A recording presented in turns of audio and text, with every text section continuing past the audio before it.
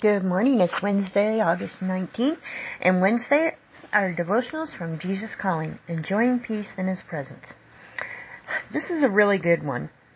It's called Be on Guard, and be on guard against the pit of self-pity. When you are weary or unwell, this demonic trap is the greatest danger you'll face.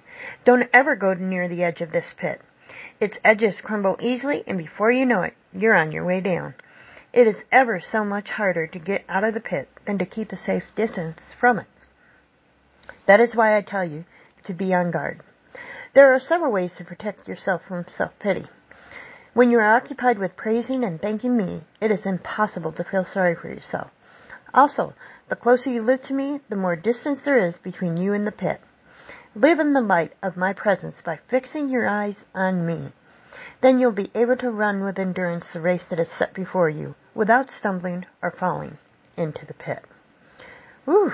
Be on guard. And then there's some verses, Psalms 89:15 through 16, and Hebrews 12:1 through 2. Wow, good stuff. Hey, you have an amazing, awesome day, and remember, you are who God says you are.